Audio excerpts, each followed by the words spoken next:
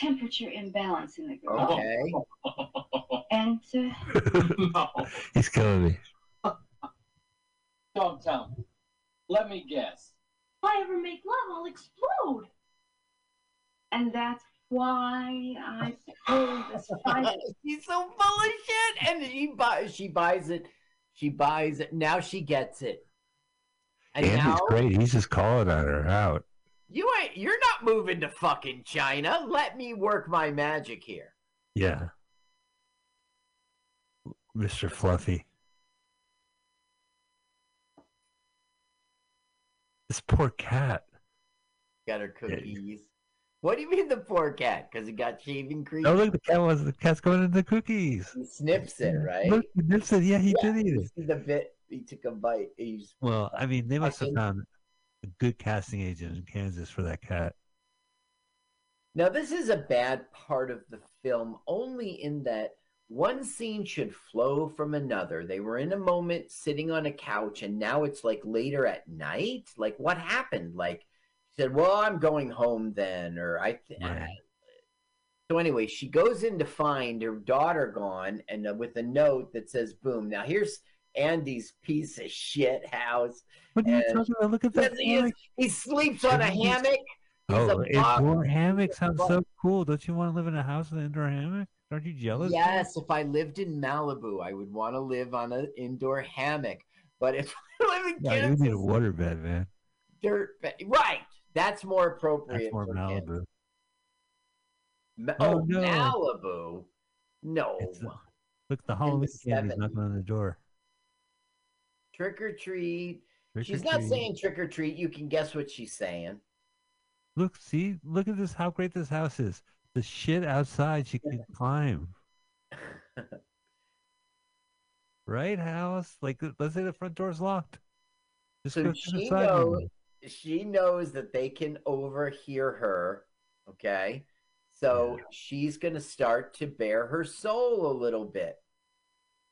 Oh, because they're trying to fuck, though. Okay, so go ahead. Turn it on now.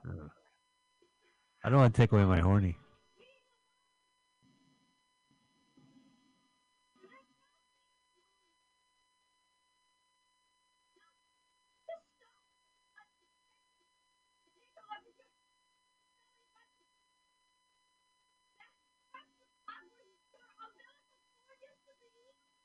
Where we were physically connected.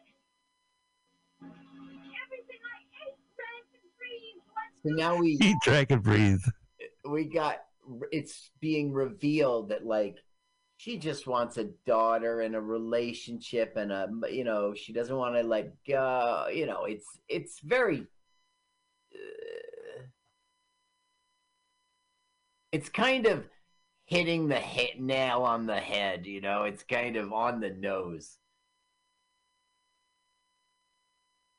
But I mean, we've known that all along. That's always been the implication, She doesn't want her daughter to be now what they did is they tied Fluffy's tail to a string that's moving the hammock. So it sounds like they're doing it, but really it's Fluffy. And they've run off to do it over at April's house. Oh, the nicer house? Did she make that recommendation? Yeah. I think I'd just be better in the mood. He had so many ping pong trophies that they had to put him in his bathroom. Oh no, Fluffy's gonna get flung with those fake paws. Fluffy? Stuffed animal? I mean, Fluffy? Oh, that must be Kansas police. You could tell. Yeah, it is. They're gonna have sushi, and our Danny Darko dad will put ketchup on the sushi. What? Look at she's disgusted. Yeah, it just makes everything better. Now, we hear over the radio that the jailhouse is burnt down. Gosh, Wallace Shawn, right? Oh, there he is. Right, and we hear that there's a break-in at Ted's flower and tuxedo shop. And next thing you know, Shawn is going to be showing up at April's house with flowers and a tuxedo. Right. Oh, look at that. Oh, that's a great joke. Wait, I don't think he's in a tuxedo. Sorry, my mistake. Just the flowers. Right. I can't tell if it's the video or it's raining. It's raining. It's totally raining. No, Now, it's totally raining in one spot on the screen. Because it's a movie. They spent $1 billion They on They script. could have get like a 0.2 million just to put more rain in the scene.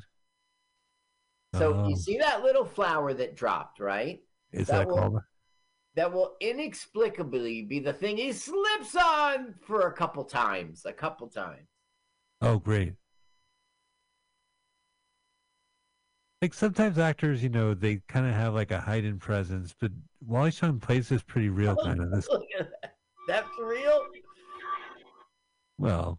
No, you're right. Now that's April. April with her boyfriend. Oh, he's seeing it all, so he's going to burn it. They're unaware that this guy's going to burn the house down. Well, he wasn't gonna, but now he is. He has no choice. I wouldn't say he's enraged, but I don't know. Oh, whoa. Oh. Those are panties. They're broken.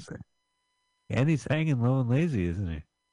He's saying it's not too late to back out in case I explode. Now look, Wallace Shawn is getting it together with his explosives. Oh, they're going to orgasm, all right. I believe he had to use the police tape for a sling. So he's banging on the door. Hello? Turn it up. Go ahead. Just wanted to wish you and your boyfriend good luck. They're lovely. How did you know? Tell your mother to drop dead. I'd better go. Okay. All right. Sweet. That was sweet. Thank you again. Thank you, stranger. It doesn't make any sense. Whoa! Another fucking. Gotta get him out. Now listen to her. She's braggy. It's too late. How come you turn the sound up so fast so you can hear us riff? It doesn't matter now. Well, no, it was. Now we're gonna find. They're gonna put two together. That's my daughter, and he goes, "Oh shit!" Oh yeah, he's at the bomb. What was the line I stepped on? No. Oh, the line you stepped on. She just braggy, like, "Where'd you get those?" And he goes, "A friend gave them to me." She's like, as if boys like me, Yeah, it's my milkshake. Oh, they're gonna do it, Carl. Yeah, and I hope there's no explosion. Her name is April Flowers. Yeah, April Flowers bring May showers. You see, it's kind of backwards. Well, it's similar to. It is, of course, similar to. It's just backwards. April flowers bring May showers. Yeah, that makes sense. March goes in like a lion. Watch. This is budget right here. Perfect and cut. Perfect. Great, that's a wrap. We're done shooting. Nice Girls Don't Explode. Now she thinks her daughter's dead. Finally, from all that explosion all these years? What is she wearing? I don't know. I think she robbed Tintin or something. Look. Okay. She's okay. Oh, I don't know what she's wearing. But she's pretending she's dead. Congratulations. You won. So now they're doing the lying. Yeah. Oh, she is the one who's being gaslit. Your baby will never leave you again. Oh. I'm acting! But that's the thing. Is she faking it or is she for real? She's faking it, of course. She's totally lying. Oh. And when she comes to, she'll be like, "You can't fool mom.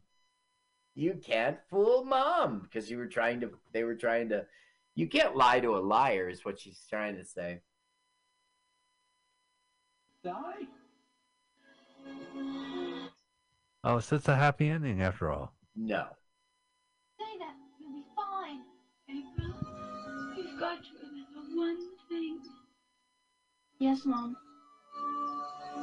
You've got to remember Yes. Yes. that you can't fool Mom. What? That's it?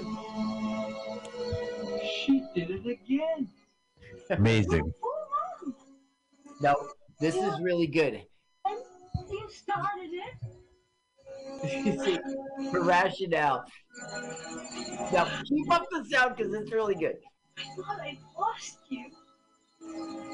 I thought I'd lost you. Here's the best. He goes, how can you? Mom is such incredible And love. how can you? And what's it to her You did answer? some terrible things to me. How can you destroy my life?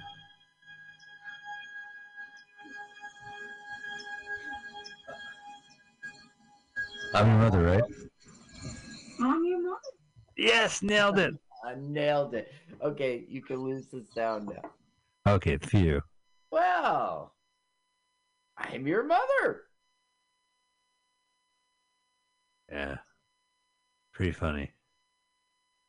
Come on there. She loves that guy. She does. She does.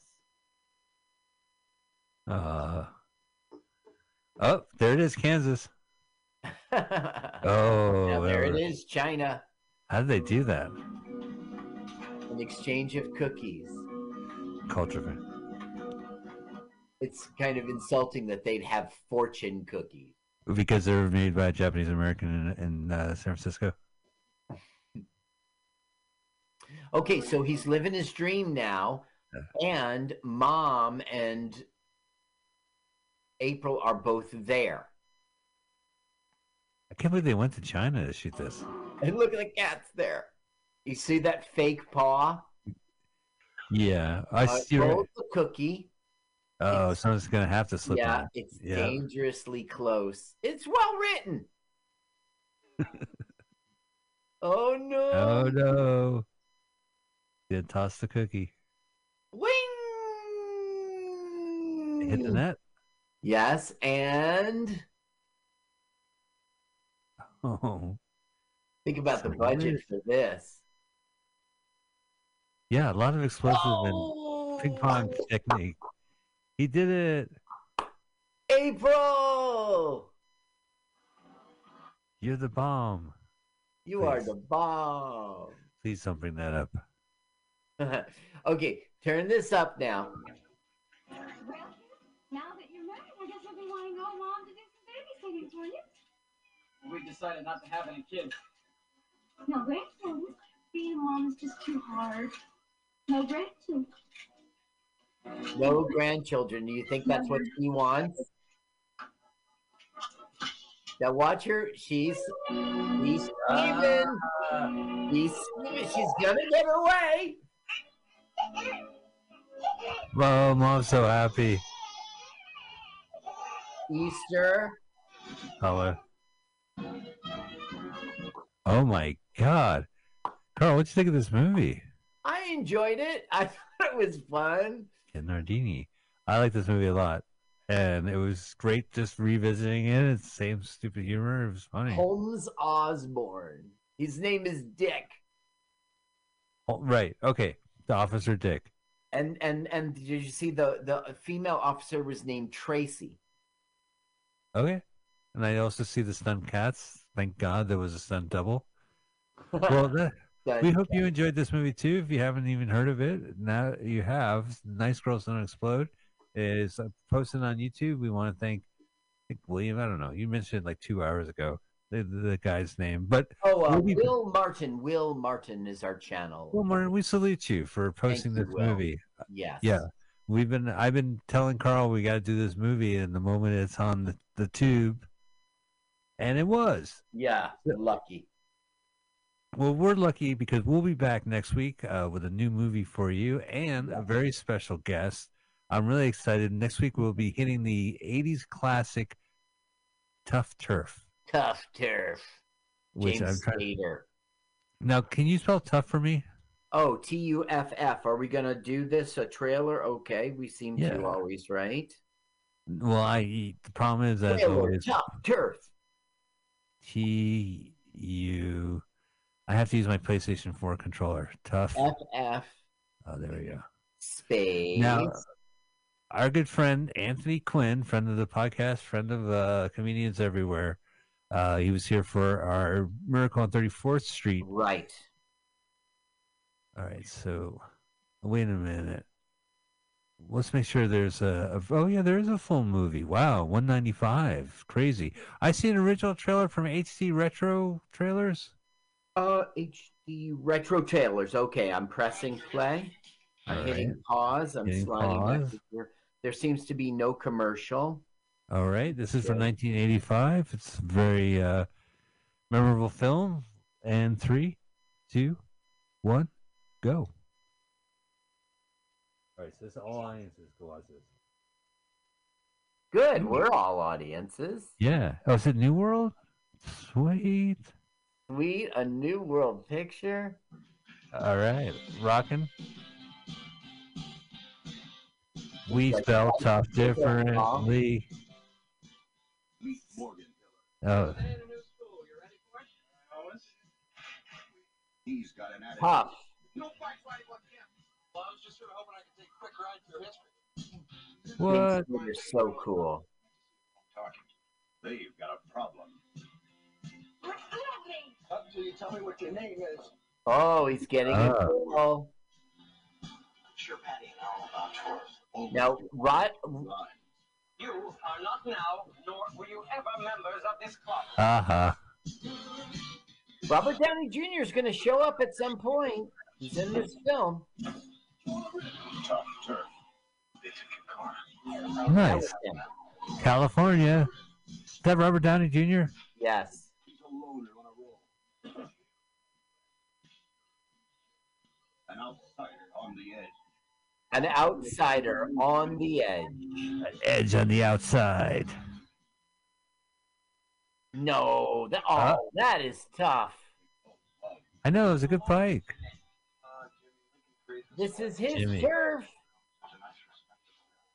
I'm not sure he wants this turf. Pancakes are only $1.95. The Jack in the Box. Really? Wow. Fuck. And they can't cool him off. All right. My God, the hair. I'm already done with this trailer. We still got a minute. We still got a minute and a half of it. Really? Yeah, it's like 2 minutes. I would say 2 hours, but 2 minutes is long for a trailer. 2.5, 2 minutes and 30 seconds. But we'll get to see the ending right now. Tough turf. Tough turf. Turf tough. Hey, take your sunglasses off, even though everyone else in this high school wears sunglasses. Whoa. Oh, music by Southside Johnny, huh? Whoa, and Asbury Jim Carroll, All the Friends Died. The soundtrack sounds more interesting. All right, Fritz Kurtz directs Tough Turf. We'll be watching that with none other than New Jersey and Comedy's own Anthony Quinn will be joining us again, as he did for Miracle on 34th Street. We look forward to having him there. Carl, thank you so much, man. What a blast. It was great to revisit this movie, and I really appreciate everything you did. So hard to get something out of that movie, and you found it, and you did it, and I appreciate it.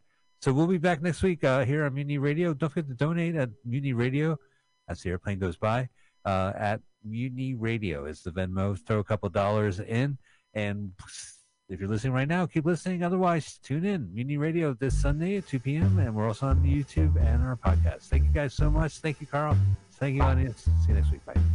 Let's watch a full-length movie on YouTube with Mike Spiegelman. Let's watch a full-length movie on YouTube with Mike Spiegelman.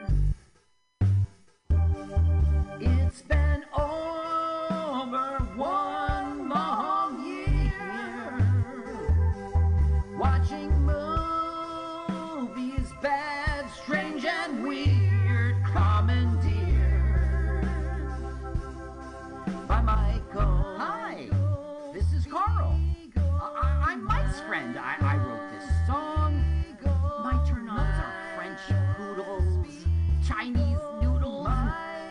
German strudels. You should follow me on Twitter. It's Jokes to Carl. That's the French duh, not the duh. Now let's watch a full-length movie on YouTube with Michael Spiegel.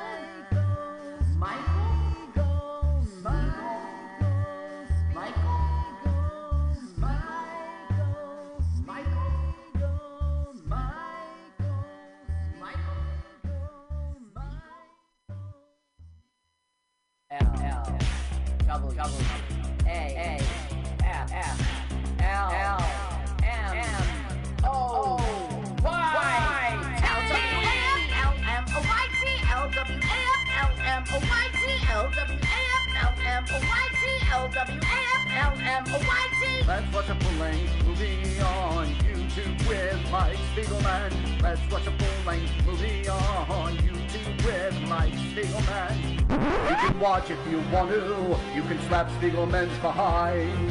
LWAFLMNOYT on Mutiny Radio. Mutiny. Mutiny! It's pronounced mutiny. Mutiny! It's pronounced mutiny. Mutiny! Oh, my turnoffs are guys who say mutiny. Mutiny? Well, let's watch a full-length movie on YouTube with Mike Spiegelman. Mike Spiegelman. Oh, Mike Spiegelman.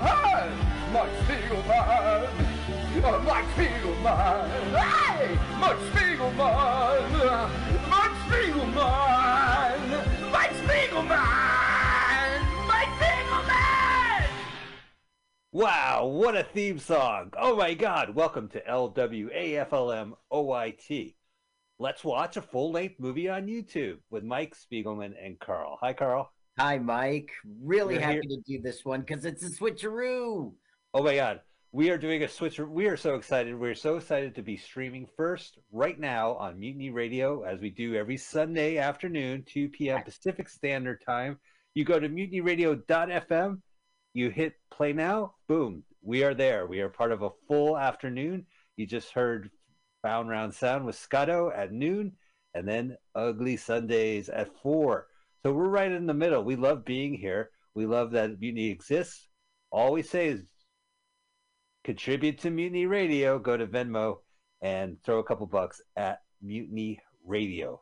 Accept no substitutions. We are also a podcast. LWAFLMOYT is the name you need to search on your podcast app. And then boom, let's watch a full-length movie on YouTube with Mike Spiegelman and Carl. As you can listen to it, we're going to watch a full-length movie on YouTube, as our title says. Yeah, So what is our title again? It's LW. A. That's for A. Yeah, so it's abbreviated, Carl. Oh. Let's watch, for example, is the abbreviation of Let Us Watch, the three words. And then the letter A is actually an abbreviation for Uh-huh. Like Because- short Yeah, because the next abbreviation, full hyphen length, yeah, it starts with a consonant. So the A abbreviation is actually pronounced when you do. Mhm. Anyway, fascinating, fascinating.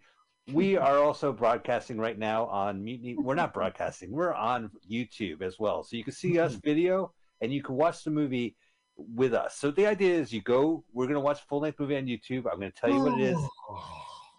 Okay, here's how it works. You have a phone. Oh my God. All right, Carl, what is the movie this week? What are we watching? I don't know. Ghost in the Machine. I don't know. This is a switcheroo. I'm going in cold. Ghost in the Noonday Sun. Peter Sellers, right? Yes, that is so correct. We're doing a switcheroo. Carl usually watches these movies numerous times, takes copious notes, and then also writes a theme song, edits the show. Years ago now. Yeah. Okay. So I watched the movie. It's called The Ghost in the Midday Sun. In the Midday Sun, and that is from 1973. Go ahead and type in Ghost in the Midday Sun in your YouTube search engine. We are looking for the YouTube channel VHS Archives. Wow, like VHS tapes. Right, that's short for video, horror, and suspense, right? Like, isn't it video home film or something like that? Right? Video home cassette. VHS. VHS, Video System. Home System. Well, I know the V stands for video, and the S is My system. brother. Mm-hmm. What's And the then H? at home. At home. Okay, video at home, S archives. Okay, so now you said put in the YouTube search engine, Ghost in the Noonday Sun. Noonday's all one word. Yep. GHOST. Of course, I know you knew there's that. one ghost. 1973. 1973. You're going to find it. You're going to see that crazy Peter Sellers face. Click the link. VHS Archives hosts it. Hit pause.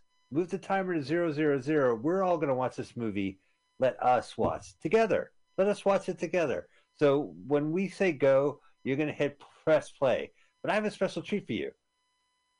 We have a special comedian, a celebrity comedian, that's going to do our countdown while you go find this on YouTube and get yourself ready. Ooh, I got to get my collar, pop my collar for this one. Mm-hmm.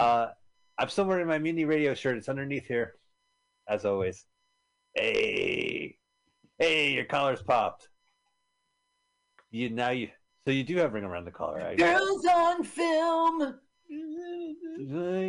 Girls All right, on film. we just derailed this show. Hi, welcome back to Let's Watch a Full-Length Movie on YouTube with Mike Spiegelman and Carl. Go find Ghost in the Midday Sun. Hit link, hit pause. We are now going to go to our celebrity comedian. Carl, take it away. Ladies and gentlemen, welcome back to Celebrity Comedian Countdown, this time with Jim Stencil. Welcome, Jim. I'm happy. Oh! I'm happy to be here. I'm not in traffic at all. Whoa! What happened? Call back.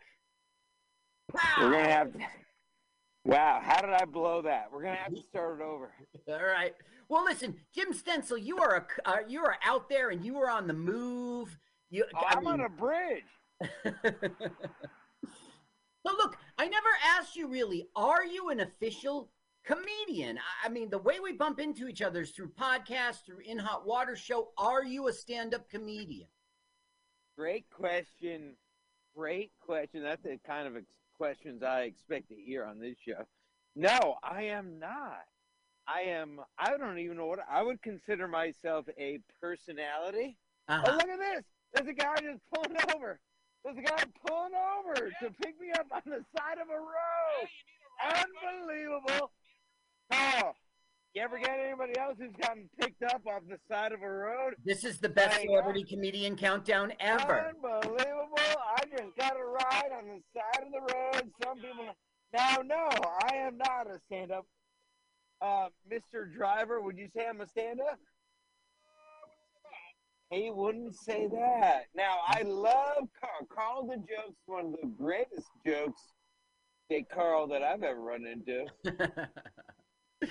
So how did you get involved with the In Hot Water podcast with Gino Bisconti and everything? I mean, usually it's comedian-based. No, great question. Yeah. Listen, I tell them all the time, I was just a fan. I'm just a fan. Can you put on a light in here somewhere? There we go. I'm a fan at heart, but one thing led into the next, and I guess now I'm a personality, I would call it. I always call myself a personality. Well, how did you get to be an in-studio guest? I mean, you were a fan, and what? Did he hear about your podcast, get to know you that way? Well, that's just it. I don't know. I just went and started hanging out, and I never tried to do anything. Mm-hmm. But I guess I'm just funnier than most people that go in there or something. So I think so. Yeah, you think so. So I guess you're all so not funny that just a generic fan was allowed to oh man.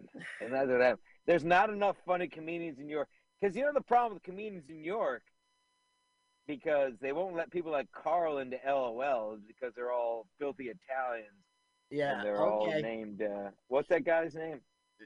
Just to let the audience know, I tried to do a set at LOL Comedy Club in New York. You know, Visconti invited me down. He wasn't able to put me on, and so yeah, what was that guy's name that didn't let you in? Let's get his name out there. Liamelli. It was some. I forget. Listen, the point is, you comics are so full of shit. Like Carl is fucking funnier than half the comics I've ever seen anywhere. I go see shows all the time, and fucking Carl is funnier than all of them.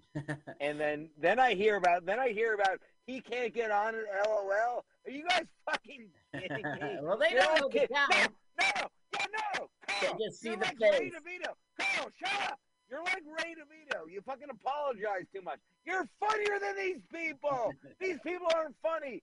Carl is fucking funny. Yeah, that's right. That's why I'm going to get involved in arson Stop apologizing. and burn LOL down to the ground.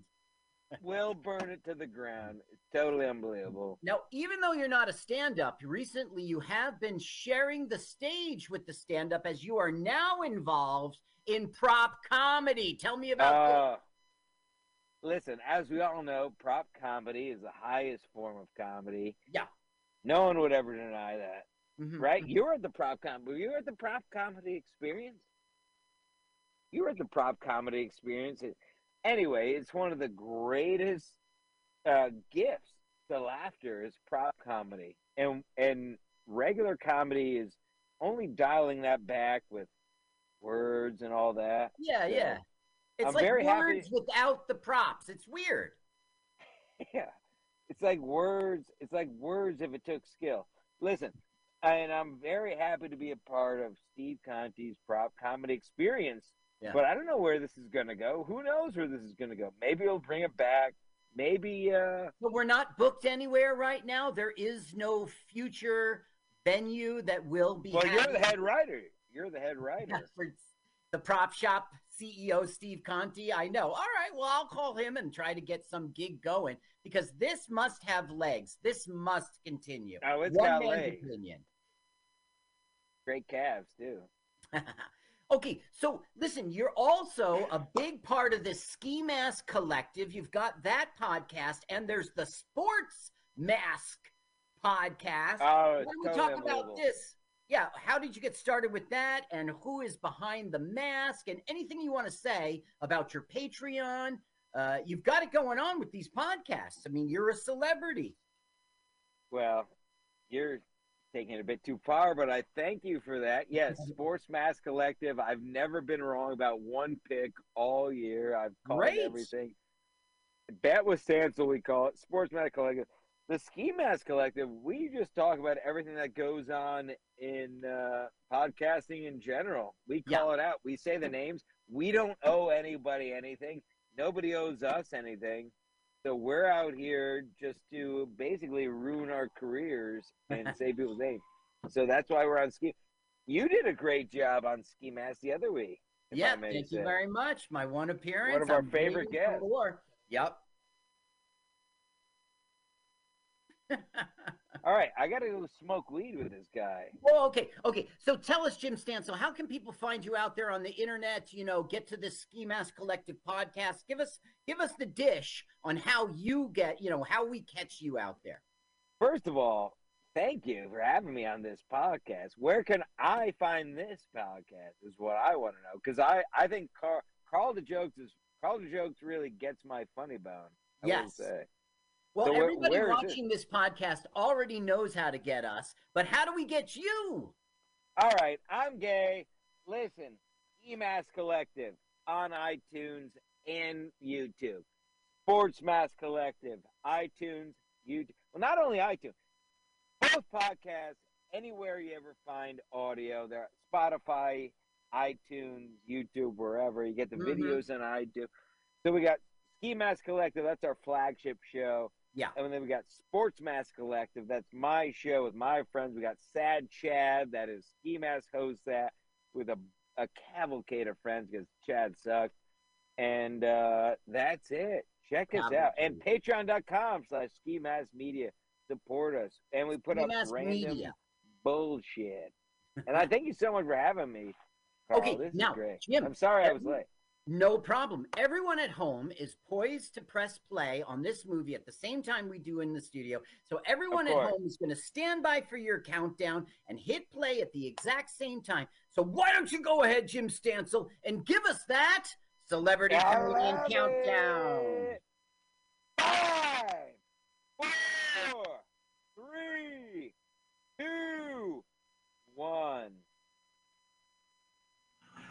Thank you, Celebrity Comedian, for that Celebrity Comedian countdown. I look forward to listening. Welcome to the Flickering Lights. It's a we have a little Twinkie Twink piano twerp. We have like 2 opening theme songs. So this is a pirate ship. They are going to... Yes, Carl. Crossbones. Right. Okay. So we are here, and this is like a silent movie setup with the black and white. We see that Peter Boyle, wearing the turban, is Ras Muhammad, the pirate captain, and he's the highest in the ship. Lowest in the ship, there he is, Old Scratch himself. Dick Scratcher. Say it out loud again. Dick Scratcher. Okay, Old Scratch. We've all been there.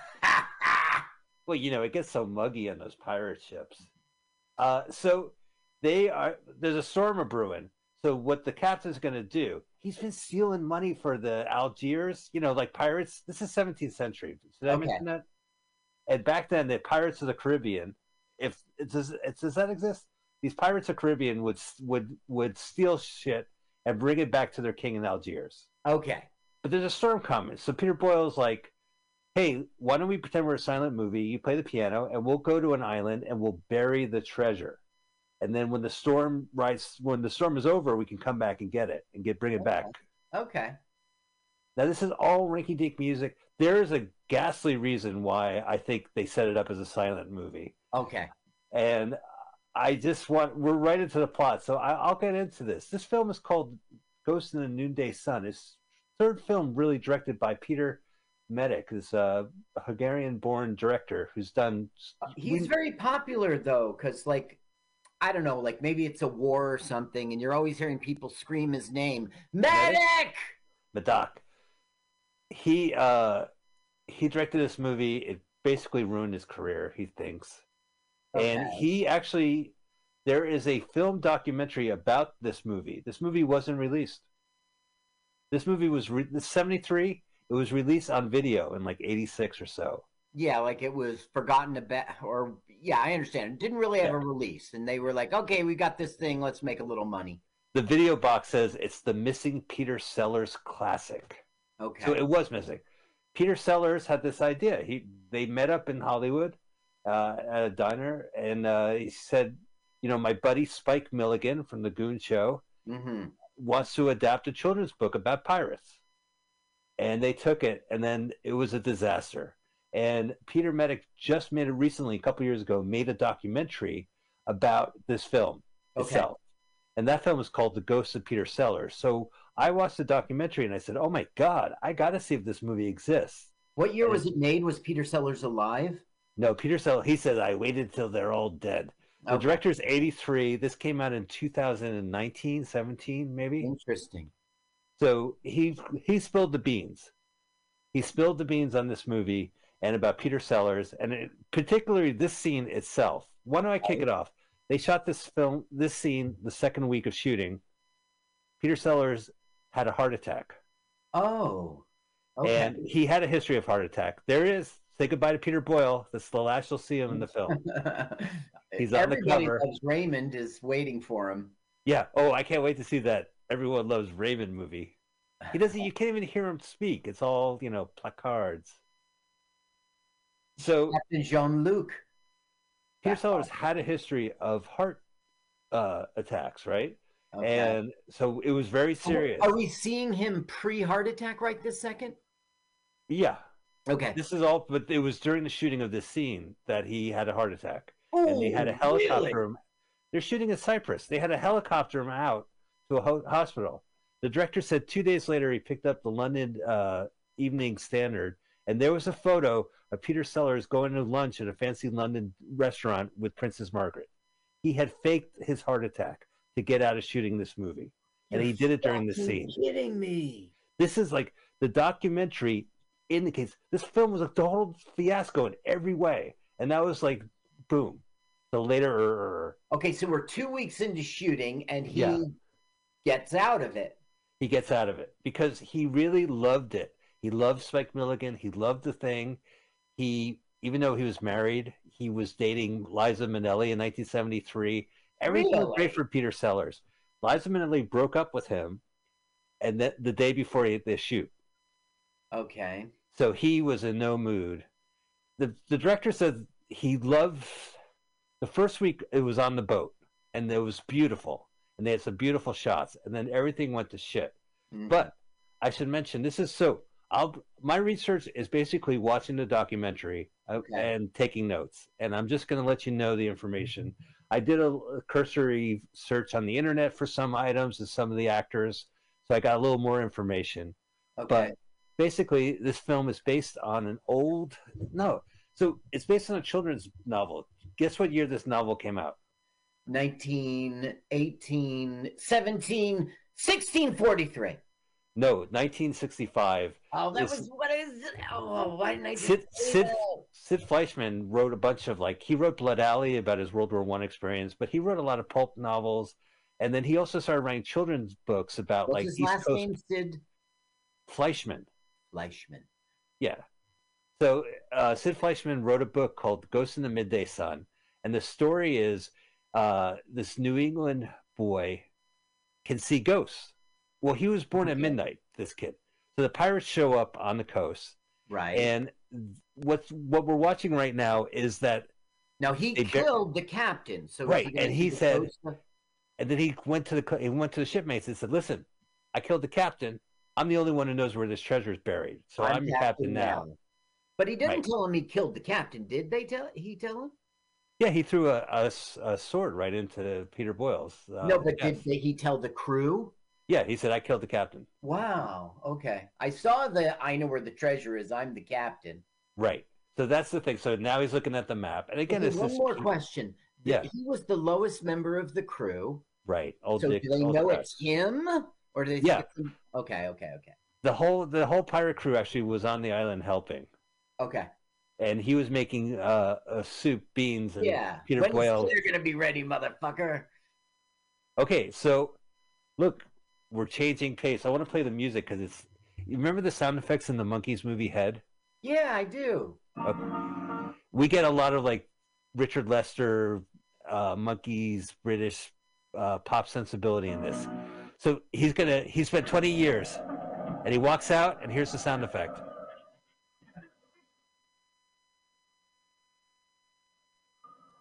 What do you mean, 20 years? What'd you say?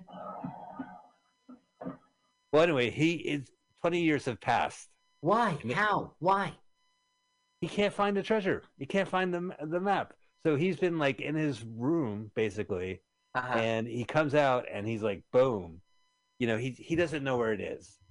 So what he wants we're in color, right? So this is 1973. They shot this. This is no special effects. Okay. They actually.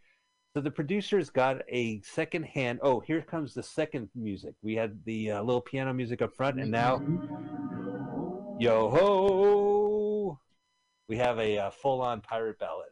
They wrote. Is it a sea chanty? Let's hear it. I can't hear it. You sang over it. Okay, here we go. Copyright infringement.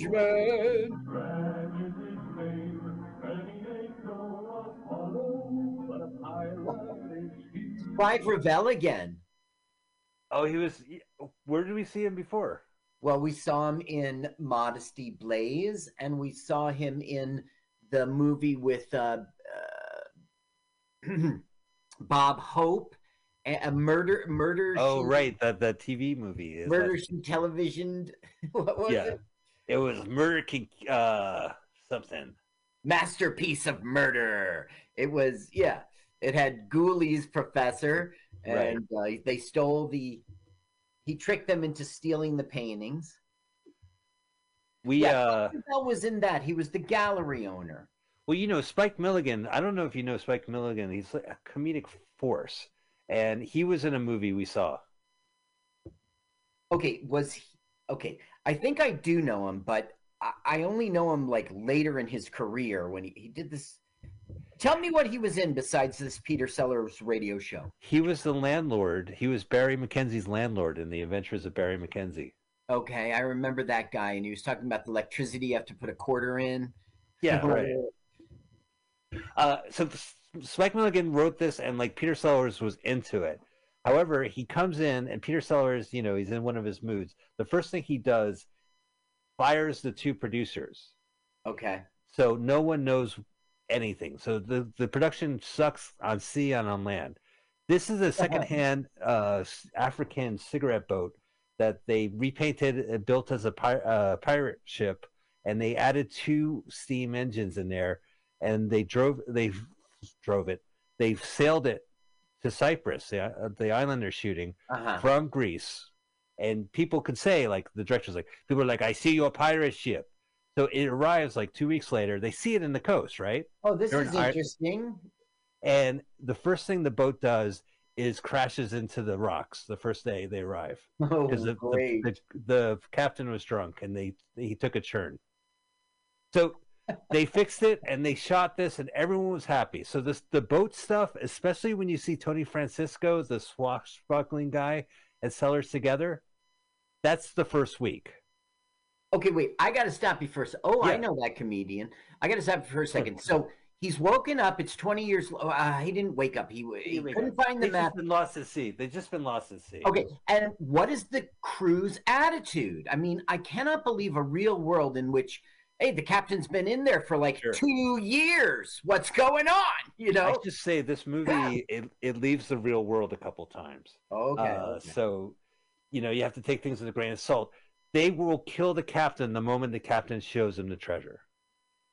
I thought it was cute the way the little kid, if that's what I'm looking at here, had the ship. Well, this is still shot in Cyprus. They didn't have the money to actually go to Ireland, but they had landed. A Cypriot? The what? Well, people from Cyprus, they're called Cypriots. Oh, I had no idea. Yes, it's weird, but it's true. Hello, Cypriot. So these Cypriots they're pretending to be in Ireland. They built a little Irish village for this movie, but they landed and this is Ireland. So they're going to get some food. When they're sitting down and they're eating, the mother's probably going to say, my boy was born at midnight. And what the premise is, this guy, the cook, Dick Scratcher, is going to say, well, as a pirate lore goes, anyone who was born at midnight can see ghosts. I'm going to kidnap this boy, and we're going to go to Treasure Island. This is a very original story, by the way. And he's going to conjure the Peter Boyle, and the dead captain will tell me where the treasure is. Okay, now, will we see Peter Boyle again? Because you had said no. Never. Not his ghost. No, he won't appear. There's not even a fucking ghost in this movie. They have like his shipmates dress up as a ghost. Well, there's nothing that really otherworldly in this movie. Peter Medic, the script was not finished.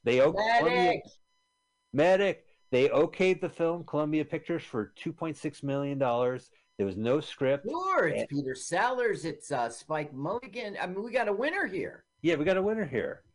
But it was a total disaster. So, problem is that. Okay, so here, it's weird sound effects going on. Oh, so the Irish are singing while they. Well, no, it's like actually there's a singer there, but they're all waiting for the food. They haven't really eaten a real meal. But I mean, can we hear dialogue now? Is it a talkie? Yeah, it's back to a talkie. Okay. One of the amazing things about the documentary is that the director had a pristine 4K print of this movie. It looks nothing like this muddy piece of shit. Yeah, it is patchy and tasty. There's one point in this movie where they get the red plague. They fake a plague. They get the red plague, and you can't tell what color the plague is. Okay, here we go. They're eating vegetables that have been prepared.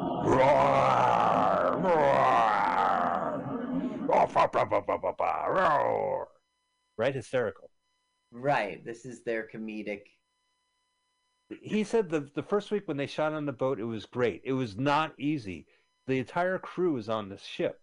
Right. 110 people were on the ship and the talents. They had a generator boat tied to the back. So they wouldn't capsize. Then they had wires going from the generator boat underwater to a big arc light that was on the pirate ship above. They had to shut off the engine to hear the actors, and they had to shoot before the sun went down, and the boat was rocking the entire time, and the crew was getting seasick. The weather was getting bad. to make it look like they were off the shore, they had to go 5 miles so there was no land in the shot. And people would get sick. And so Peter Sellers is getting pissy, right? Right. And the real producers are not there. He fired them. There's no one. And this guy, like, Medic. So there's no one to complain to. Yeah, Medic. Okay, go ahead. He's not this is the first nautical adventure he shot, right? And we all know from, like, Waterworld to, like, the James Bond movie with Sean Connery underwater. They're boring. Water movies are dull. Like Moby. Yeah. Not Moby Dick. There was that recent movie. Yeah, I know what you're talking about. Long Vessel. I mean, Avatar, Way of the Water notwithstanding, I'm sure, but I feel like when you're in the water, it just doesn't really interest me. Like, you can't fight underwater. Well, I know what you mean. Like, there's nowhere to go but the ship. That Right. makes you give this limited feeling. And there's not... I don't know. Are we being fair to ship-faring movies? They're so boring. No, there's some rollicking ones. I mean, Mutiny on the Bow is a classic. Okay. They shot out there. One thing about this movie, so they were saying, like, shooting on the boat in the water was a disaster. It was people getting sick. The weather was shitty. They had to cancel, and Sellers wasn't showing up. One of the scenes in the documentary, he's talking to his friend, and they're on the boat sailing on the open sea. And with a digital camera, it's so easy. Yeah. You know, you just set the camera, and boom, you go back and forth. Okay, now he's realizing about the... Okay. Yeah. He's... Go. All right, Go, and I don't believe it. Okay, he's going to basically abduct the kid. Have we had a chance to listen to Sellers? He sounds like Robin Williams in Popeye. I haven't heard him. Go ahead. All right, we'll go. Yeah. These lads can see ghosts. You see the ghostly rats and the hammer, and that can lead to the treasure. See, he's telling this guy. Now, this is an actor named Tony Francesco, and I apologize if I get his name wrong. He was married like 4 times. He married Shelley Winters. He had a big star lead, but he was a very combative guy, and he lost a couple of TV pilots, according to his IMDb, for just being combative. They didn't want to renew with him. He was friends with Peter Sellers, and Medic got him on the cat in the film because he knew he was a buddy, and they were excited. They never worked together. They never worked again. They had such an amazing fallout. I'll show you the scene. Oh, they have I mean, in real life, they... Okay. Yeah. The documentary it talked to one of his ex-wives, the wife at the time, and he was saying, like, although probably maybe the same wife. I don't want to be disrespectful, but okay. He would get his goat. He would call, like, Sellers would call him, like, you dumb American cowboy, right? Just fuck with him. And they were on the boat, and there was a scene, and he was fucking with them. And when the scene was shot, and Sellers' back was turned, Tony went up with his sword and was about to hit him, and he stopped. But he did, the motion. But he did the motion with earnest. He was really... No, he was really, he wanted to fucking hit him, but he restrained himself. He was about, he went that far. So Bert, Peter Sellers' driver, saw it, told Sellers what happened, and Sellers says, I do not want to be in a single frame with this man anymore. So you will see on the boat scene, I know this scene is like whatever, but in the boat scene, you'll see them buddies, and then there'll be a scene where they're not, you'll see. They're not buddies, and they're not together in the scene. It's really weird. Okay. All right. So, and also, getting back to the boat, because we'll be on... There's the ghost? Yeah. So basically, he wants to take the kid for a test drive. He goes to a cemetery and says, all right, kitty, do your thing. But as the wind blows a sheet over the kid, look at this. Died 103 of alcoholism. Thank God. So Sellers mistakenly thought he saw a ghost just before he got knocked out. Yeah, so I think he passed out or something. Are we abducting this kid right this moment? No, the kid's already been abducted. Well, he fell and hit his head on the tombstone, and he was knocked unconscious. Why are they wrapping him up if they're not abducting him? Maybe they are abducting him now. Oh, okay. It's just murky. I mean, the print is murky, but the storyline is murky. They had a problem. So this film was not going well, and they were blaming the director. And unbeknownst to the director, there was like this shitty... it wasn't an email back in '73. Well, okay, the correspondence. Yeah, but they did send them a telex. Okay. And the telex was like, you need to learn how to be a director. This is a disaster. I have it. Who sent it? Like the studio or something? Carl, what number do you have? Don't you dare, Michael. No, I just moved my station. Okay, 2019, 2020, 2021, 2022. The years are passing by. Tell me when you get to 30, okay? 2, 28, 29, 30. Okay, great. Okay, let me hear where we're going at. So yeah, I guess he's been shanghaied now. Who did this to you? You tell me. Scratcher did this to you? Oh, right. So the other crew kidnaps him. So Tony sees him, and he says, "What happened?" And here's one of the jokes in the movie: "I've been kidnapped. You've been kidnapped. Him free? You're just a kid." Yeah, he's letting him free. Well, he's untying him and letting him on, and we're gonna go see him. But basically, he's now part of the crew. It's one of the reasons why I thought the story was written in the 1800s, because it's pretty similar to Robert Louis Stevenson's shit. Yeah, well, maybe that was the model. So he's not going to be. There you go, kid. So he's not going to be abducted like he's tied up. He's now they've shanghaied him and he's part of the crew. Right. So he's going to hate the Scratch. He hates Dick Scratcher, as most people do. And then he's going to be buddies with this suave guy Tony. And again, this is the fun times in this movie. The Cowboy American. Yeah, the Cowboy American. Let's see if I can get his voice. It's like the worst. It's a very distinct pirate voice. But he did a shitty job acting or is it supposed to be comedic? He stopped showing up, and they would have to wait for him. For Sellers or for Sellers? Okay.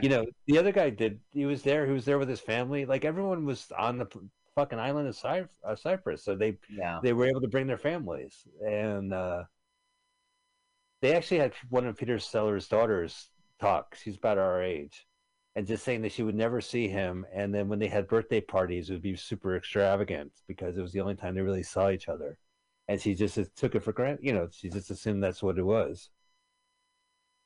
Okay, so these two actors are terrific, and the older of the two, actually, it's a guy named Jamie. Oh, I wrote it down. It's Murray Melvin was on the documentary, and the other guy is named James Villers. Murray Melvin. James Villers is the one with the sideburns, and then the actor. They're British. Oh no. Yeah, they're British. So they see this ship. Now this is like a really funny bit. This movie is like an oasis. All right. Well, the guy with the sideburns, the fussier of the two, speaks to the director, and the other guy passed away, but he was like a beloved actor. There's a strange sub story that involves one of these guys in this movie. So let me set up the joke. The Brits are coming. Here's the British music. The Brits are coming. The Brits are coming now. They're the Navy of yesteryear. The brilliant idea is that he's going to put makeup on everyone. They're going to take a shit on the poop deck so things smell, and they're going to say they have the Red Plague. Remember the Red Plague? No. You can't tell in this print. I swear to God, I thought they had like the Brown Plague. Well, they're coming up here. This is, and the guy was upset. He said, we were only in one scene at all. Like, these guys show up, promises like a good movie is going to happen, and then they leave. And I'm playing the music so you'll set up the punchline.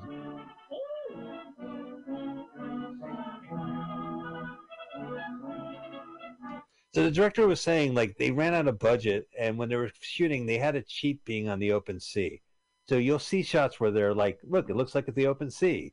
Right. And then there's other ones where they just put the camera down low on the boat and shot it that way. Mm-hmm.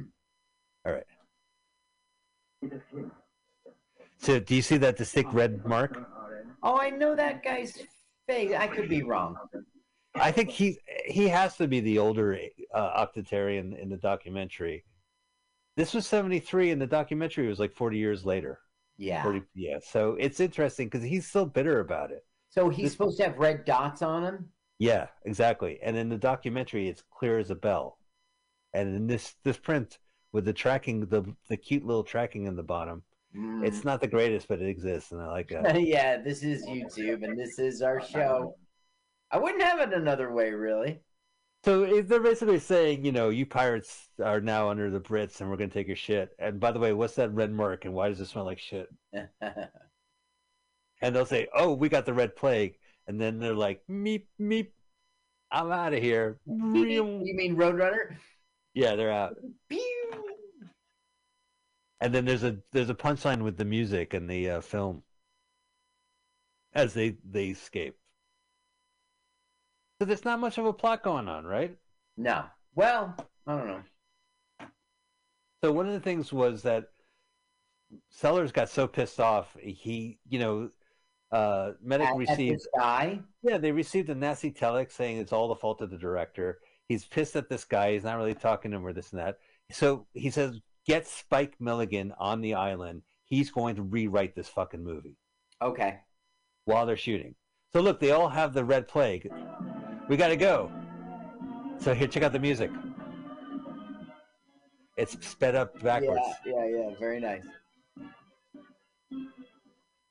I swear to God, if this movie was nothing like bits like this, I would love it. 93 minutes of fucking bits like this? God bless. But it's not. When Spike shows up and he starts changing things, the tone of the movie is completely different. That's weird, and that guy knows what he's doing. Yeah, I don't think he knew what he was doing here. They talked to Spike Mulligan's assistant. I think they were an item because she still lives in that house, but this gorgeous house in London. All right, so here's the deal. The captain's saying, we're going this direction, and Smiley is saying, that's bullshit. It's actually the island's that direction, so set up sail this way. All right. Who's Smiley? The swashbuckling guy, Tony Francisco. That's his name, Smiley. No, I don't really remember his name. Oh, you just call him that? Okay. Yeah, it helps me sort him out. One of the pirates himself, the one with the round glasses at one point, he looks like that comedian that you saw. He was actually from Cyrus. And he said that they interviewed him in the doc, and he said... Cyprus, yeah. So he was there, and there's a scene that they pretend it's Algiers. It's shot in the market there. And they stopped, and he went to the buffet, commissary, and they stopped him. They said, extras can't eat here. This is only for the actors. He said, what bullshit? I'm a fucking actor. And he was thought like we were treated by natives. He wasn't the only one being treated this way. They had a riot, and 3/4 of their extras left, and they took the costumes. This is on land. What was the complaint? That the British film production was treating them like shit. Like they weren't able to eat. They weren't able to go to craft services. They were dressed up, and it was poorly produced at this time. Uh-huh. So when you see that scene, like they all left and they had to go back to the actual market, the production crowd, and rebuy the costumes they left with. All right. So let's see what's going on here. That's mutiny. Okay, he goes, we're gonna mutiny. And he goes, what's mutiny? He goes, we're gonna stop working. And Peter Sellers, stop working? That's mutiny. That's funny. I'm telling you, there's some great bits of this. But it's like really cool cherries in a big bowl of nasty ass jello, this film. Mm-hmm. Like you can't wait for the cherries are cool. All right, well, let's endure the jello. It kind of reminds me a little of Cabin Boy, the Chris Elliott movie. Well, that's on a ship, but it's a funny movie in parts. There's some parts where just nothing happens. Oh, I see what you're saying. Yeah. Hey, I'm a talking cupcake that spits tobacco. I remember that cheating. What was she? She was like an enchantress, kind of. Right. Oh, the Anne Magazine. Oh no, on the No, like he goes into that cave and there's like a woman with a lot of arms or something. A lot of arms. And then her husband comes home. Right. He's like, ah, and she has to play it off. It was pretty good. Pretty good. I liked how he ate the chum and he thought it was like a Look at this. soup. The kid just looked into the camera. He said, "You're gonna be a pirate." So they put down their other fake flag and put up their true pirate flag. So Mulligan shows up, and he plays a character that's from the book, Billy Bombay. But being Spike Milligan, he's Billy Bombay from Bombay. And basically, he's an old shipmate. He also was able to see ghosts. That's why Peter Sellers knows. So they're going to meet him, and he's going to say, "I'll get you the treasure. I have my own treasure on that island, too." Okay. But that's, we're here on the boat. The premise here is we've got to get in contact, or at least Peter Sellers does, has to get in contact with the ghost, Right. Peter Boyle, to find out where the treasure is. Right. So here they find they're ready to attack this lone ship. Although there is one thing on the ship. It's abandoned? But yeah. Okay. There's one, I think this is where they find it. Yeah, and they have the cheesy fucking music. Listen, I mean, this is like this fast speed voice.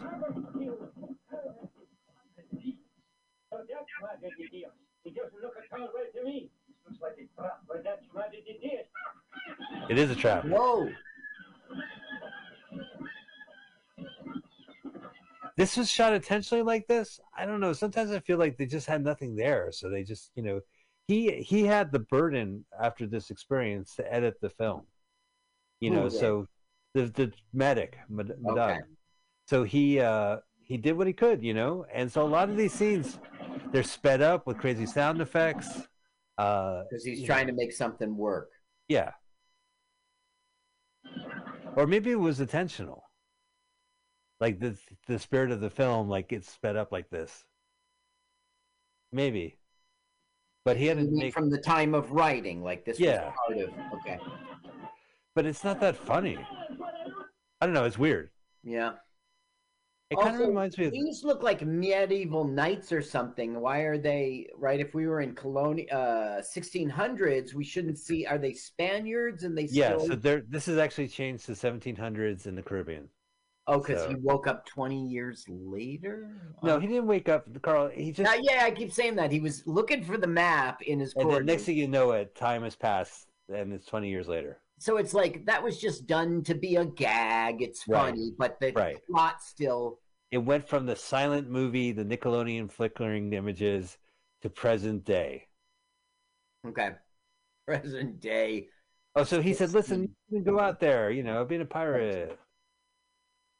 You're a real pirate, though, aren't you, Pierre? Did you say so? Yeah, I love pirates. Boys love pirates. Now, there's a fly bothering him. Right? I mean... Okay, that'll be our comedic premise. He's just doing his own thing at this point. Yep, killed the fly, Carl. Now I can go to sleep. The first time I watched this movie, I go, oh no, the boat's going to go. Okay, this is kind of like... Okay, but they don't play that out. It was just... No, it's fine. Yes, this is the abandoned ship. It's abandoned, but there's a duck on it. We already saw the abandoned ship, and there were... people, but here's another ship. He doesn't see anything right now, Carl. Because the cap is on? Because the cap is on! So, yeah, they're basically going... It's called a duck hunt. And they find a boat with a duck. So guess what's going to happen in the next 10 minutes? But how is this getting him closer to Peter Boyle? They're sailing towards the island. We're heading towards. We're on their way to the island, and they're bumping into things, and we're seeing little set pieces. It's the journey, Carl. It's a baby boat. I don't know. I really, really, really, really, really paid attention to the scene because it was like I didn't know what was going on. They basically chased the duck.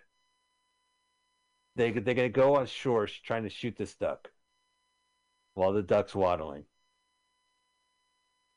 That's it. That's the whole scene. surrender, he's saying to the duck. You know, I'll tell you the story of the cigarette They're trying commercial. to be funny. Yeah. Now, you know, he went through the boat like that. That gag was used in a cigarette commercial that was shot during this time. Okay. Peter Sellers went up to the director. It was the first weekend they had. And he said, hey, can you do me a fave? Me and Spike are going to shoot a Benson & Hedges commercial. Can you direct it? Okay, we'll shoot it on the island. They set it up. That guy, Jamie, one of the British guys, he's there. So basically, they're breaking in to steal gold bullion, and they stop the security bell by putting a Benson & Hedges pack in the bell. And this is on YouTube, this commercial.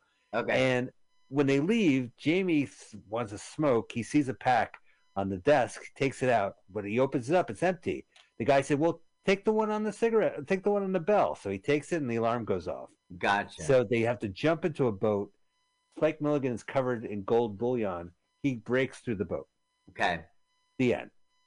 Problem is, both Spike Milligan and Peter Sellers are spokesmen for the Anti-Smoking League, and they can't touch the box of cigarettes, they tell the director during the shoot. Okay. Why did they take the gig?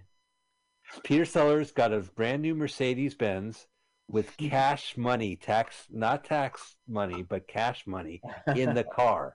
That's the reason why they did. He got $50,000 in pounds in cash in a brand new Mercedes-Benz. Spike Milligan got 5,000 pounds, and the other guy got 500. That's very heavy. 5,000 pounds. I know. I couldn't carry it. Have a wheelbarrow. Yeah. Yeah. You did, as a matter of fact. Yeah. Okay, so now they're at Algiers.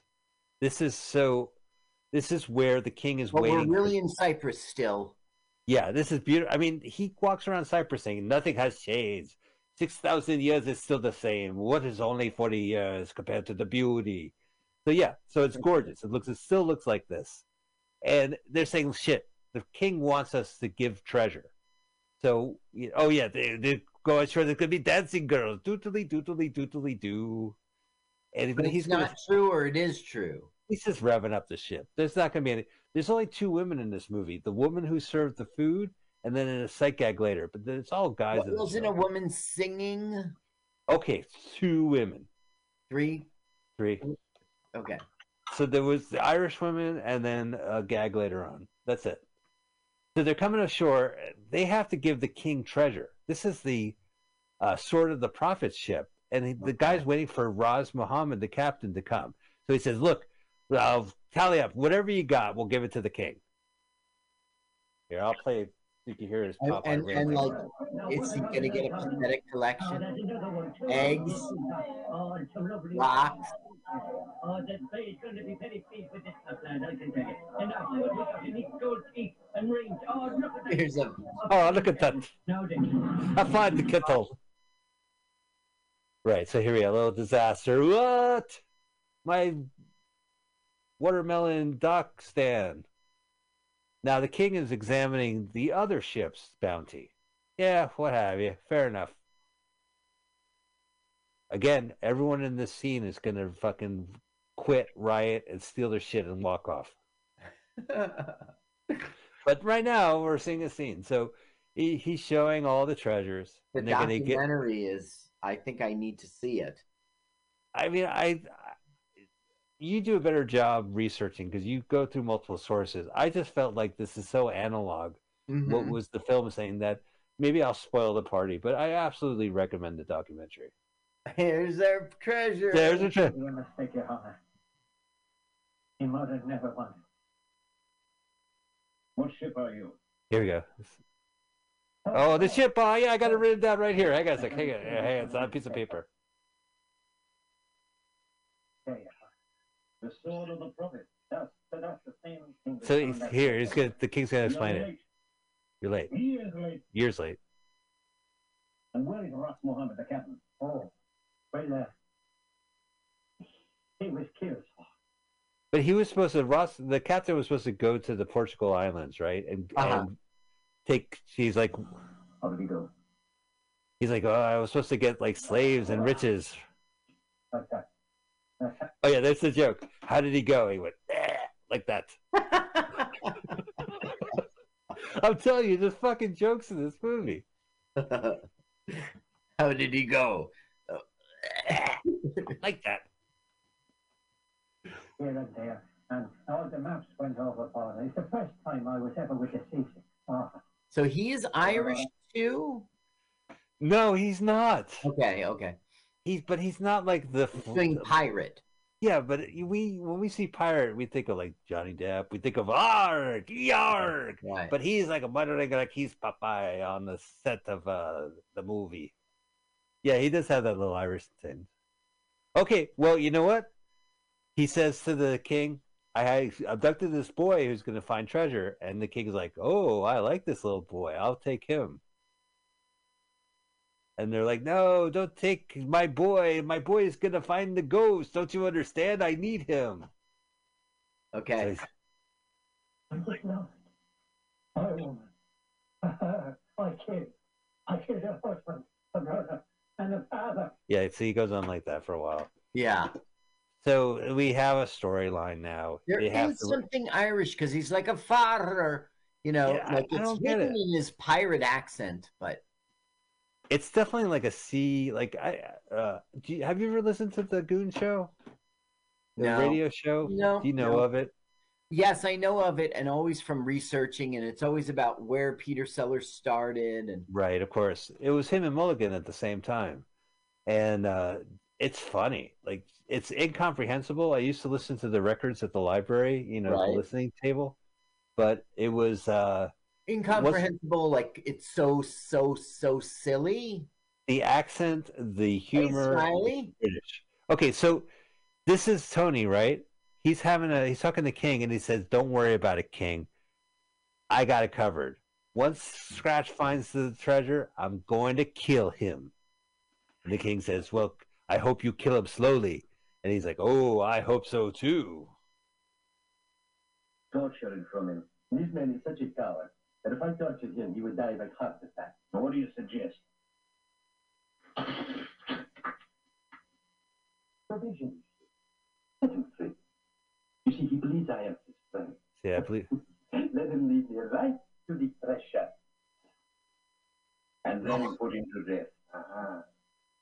Right? This is like such a long movie. He's been doing this for 20 years now. He's waiting for the captain to show him the treasure, and then they're going to get him. Yeah, see that premise, but it's just a silly thing, so it's okay, but it isn't reasonable that they would still be in this pursuit. Right. How much is the treasure? 20 grand? I mean, I know.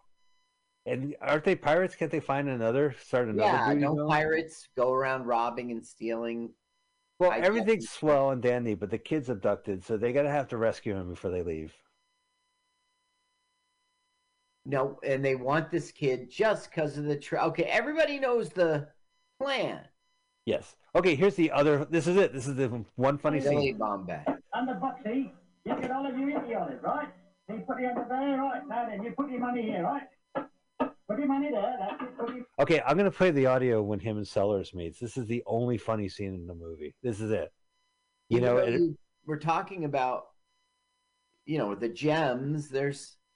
If this whole movie was this scene that we're going to see, I would tell you this would be the best movie in the world because it's so out there. So he knows it's Billy Bombay, his own shipmate. And Wade Mulligan plays the three-card Monty. It's so funny because he's really doing it. Billy Bombay, my darling, I see you still working the old street country. Well, I'd like to put a bit of money on TV. So he's going to... So watch his hands. All right. All right.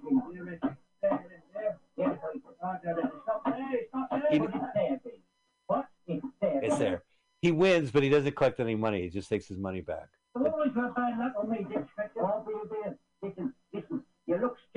He just gets his money. The director told him keep hitting that tree branch. We can talk here over there. He'll be back. I told you it was a lucky book.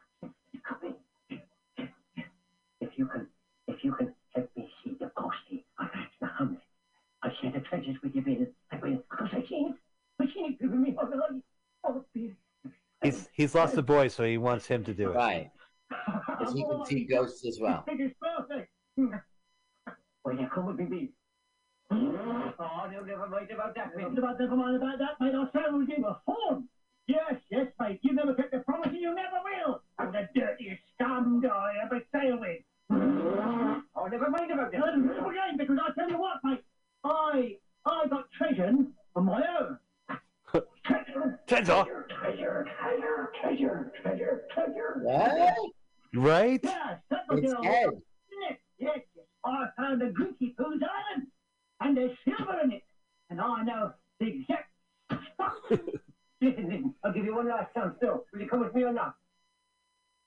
Well, I reckon a fox on your bill. And it's not a 50 catty alternative of yours. I ain't seen the back of their shirt. I'll say 50 catty.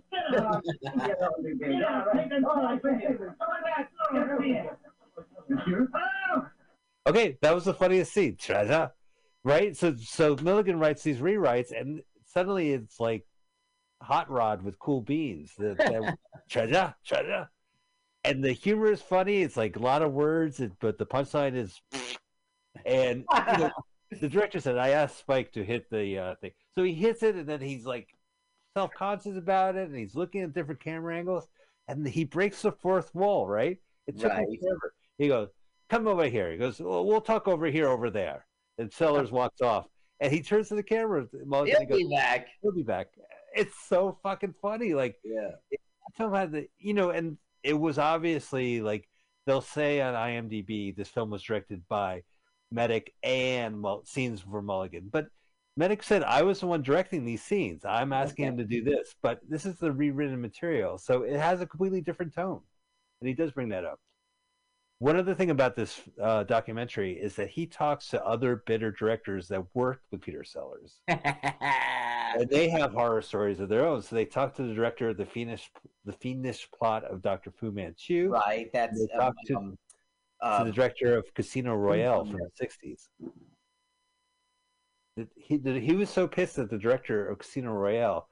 Peter didn't talk to me for 3 days. They're breaking the kid free right now. Peter Sellers was really just a little jerk. I'll tell you, that documentary is available on Tubi. When you're on Tubi, there's other documentaries about Peter Sellers, including one he produced himself in the 1960s. Okay. So it's him like, I think that I don't like mediocrity. Like he'll be very full of himself, but it's all shot under his control. And then I don't know if you ever saw the HBO movie, The Life and Death of Peter Sellers. I liked it. I liked it too. I actually got the DVD from Walgreens for $2 back in 2006. I bought the DVD and I watched it during the pandemic in 2020, and I really liked it. Mm-hmm. And then I threw it away after that. I'm like, get it out of my house. Wow. But yeah, he's awful to his kids. He's awful to his many wives. He's awful to everybody. I really like the way he had an experience with a player in his life. He would become them. Yeah. Right? I mean, like he's fully on. And look, they're in the chapter. Check out this stunt. So they're escaping. Okay. And the boy is going to climb. They're hanging off. He's going to hang it and he's going to fall. So they must be some stunt actor who's the size of a kid who makes this jump. All right. So, cut to somebody falling off. Such a long jump, and they're like, "Are you okay?" Yeah, I feel fine. Never better, dude. I would be like pancake batter.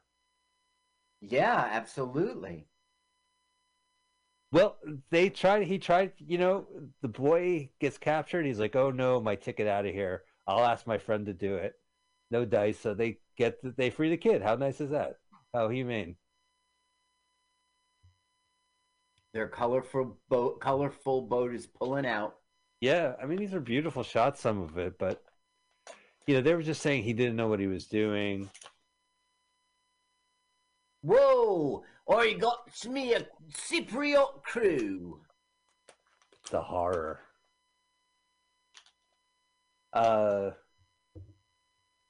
Apricot Cypriot.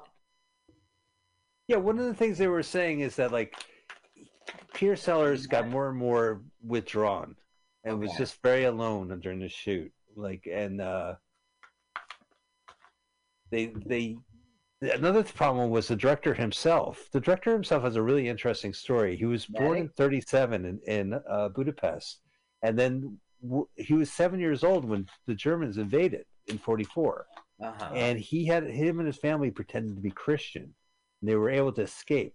Right. However, so after the war, his older brother by 2 years died.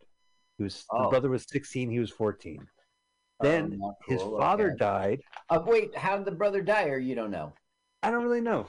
Okay. You know, it wasn't the father had a heart attack. He died with his arms around the director as a kid. He was holding his son, and he died of a heart attack. That is hilarious. So his big movie up to this point was The Ruling Class with Peter O'Toole. In the documentary, he said, "My wife committed suicide during the shoot." Right. So this guy is like full of self-hatred, and self-guilt. So when all this shit's going down, he blamed himself. And I think one of the reasons why he did this documentary decades later was to just clear the air for himself. Mm-hmm. To see it from another perspective. All right, now here's some wacky. Yeah. He wants to mutiny, so they're gonna make him walk the plank. Okay, so he wanted to mutiny, so they're. There's some mulligan humor in this.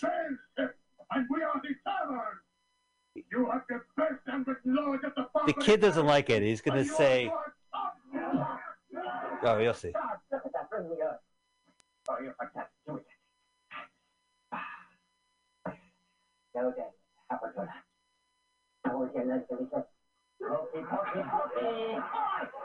Not the pokey, pokey, pokey.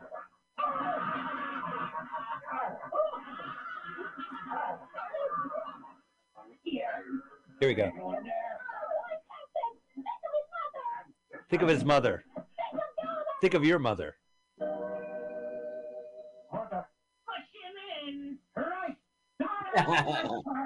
That's the joke. Yeah. All right, before he dies, he's going to sing a song. Pokey, pokey. My dear mother Fatima, the end is going near. He said, well, it's looking at my mother. I want to sing a song for my mother. And the joke, Carl, it's going to take a couple minutes. Okay. Someone's going to throw food at him, and he's going to go off the plank. He said, why'd you do that? He goes, I can't stand the song. Somebody's going to throw food at him. He's going to throw something at him. It's going to knock him off the plank. Oh, he's going to splash into the water. And they'll say, why'd you do that? He goes, I couldn't stand the song. One thing, like he was saying, he was in the helicopter shooting above, and suddenly, like, planes went by.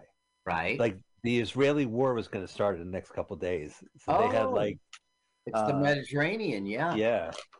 This guy with the glasses, he's in the documentary saying that they treated him like shit. The boy's going to save him? Yeah. And help, I can't swim.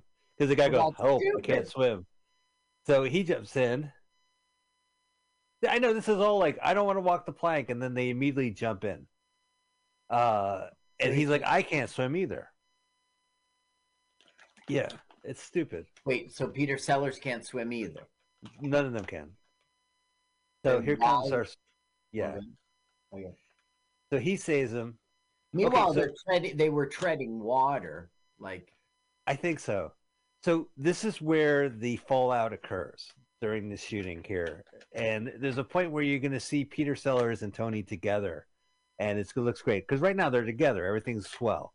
But at a certain point, they're going to not be in the same scene together. You'll see how they do it. Oh, okay. So let's see. I watched this movie twice, Carl. I really try to get the plot going, and I just hate it. Yeah, okay.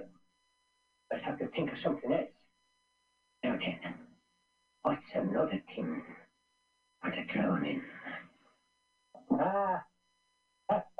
I don't know what the drone is. I've tried listening to this a couple times. Yeah, the kid's pissed. Like, he has a little more agency. But I think they're sending him into like a... Is that a little island? Yeah. Translated the map.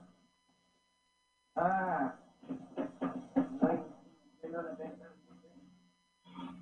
God, even the sound is like no. It's not scored. This movie. Mm-hmm. Buenos días, amigos. Yeah, why wouldn't we have a little music going? Like appropriate for. Yeah. Little Kesha in the background. Oh yeah. So, what are you doing? The captain told us to do it. Okay. Hey, what are you doing? Don't touch that. This is it. This is the fallout. They're not going to be in the same scene together. Same shot. Okay, so right now we're Yeah. it's post fallout. And I will tell you. He's standing in the little trapdoor thingy. Yeah. If that's what you want. So they're going to fight.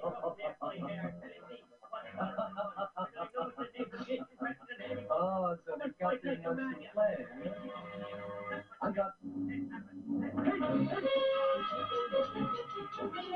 How stupid is this? Right? He won't appear in the same scene with them, so they set it up that they're fighting through that door, that trap. I guess it's funny. It's not funny, Carl. Listen, man, we've known each other for decades. This is not funny. Yeah. It's just silly, it's silly in an unfunny way. Yeah. Now he's taunting the. Yeah, so Sellers mocked him, "Oh, you poor American cowboy." During the dueling scene, Peter teased Tony. Tony pulls his pirate sword out while Tony was on the poop deck, went to attack him, didn't, brought it down. Sellers didn't see it, but Bert did, told Sellers. Sellers gets so pissed off, he removes his wig, throws it in the ocean. "I will never be in the same frame with Tony Francisco again." Okay, weren't they just this moment, though? Yeah, but I mean, it's the magic of editing. I mean, So there's the scenes that they're together is before the fallout, basically, or they had to do the shoot. He probably had to do it. So when Spike arrived, he wasn't fans of the director. He was Team Peter, but he got to respect him, and especially after the cigarettes brouhaha. But what happens is that Peter Sellers and Spike Milligan has a fallout. Look how fun. Really? Another fucking fallout, Peter Sellers? Jesus Christ. I fucking love this guy. Why is he getting hung? I keep thinking it's like mutiny or some bullshit like that. Because he figured out. Yeah, he figured out that this guy was going to just kill the captain once the treasure's there. Okay. Oh yeah, he says you're not going to. You'll pay for this. They're about to hang him, so the hangman says, "You'll pay for this," and Sellers says, "No, I'm doing this for free." That's the joke.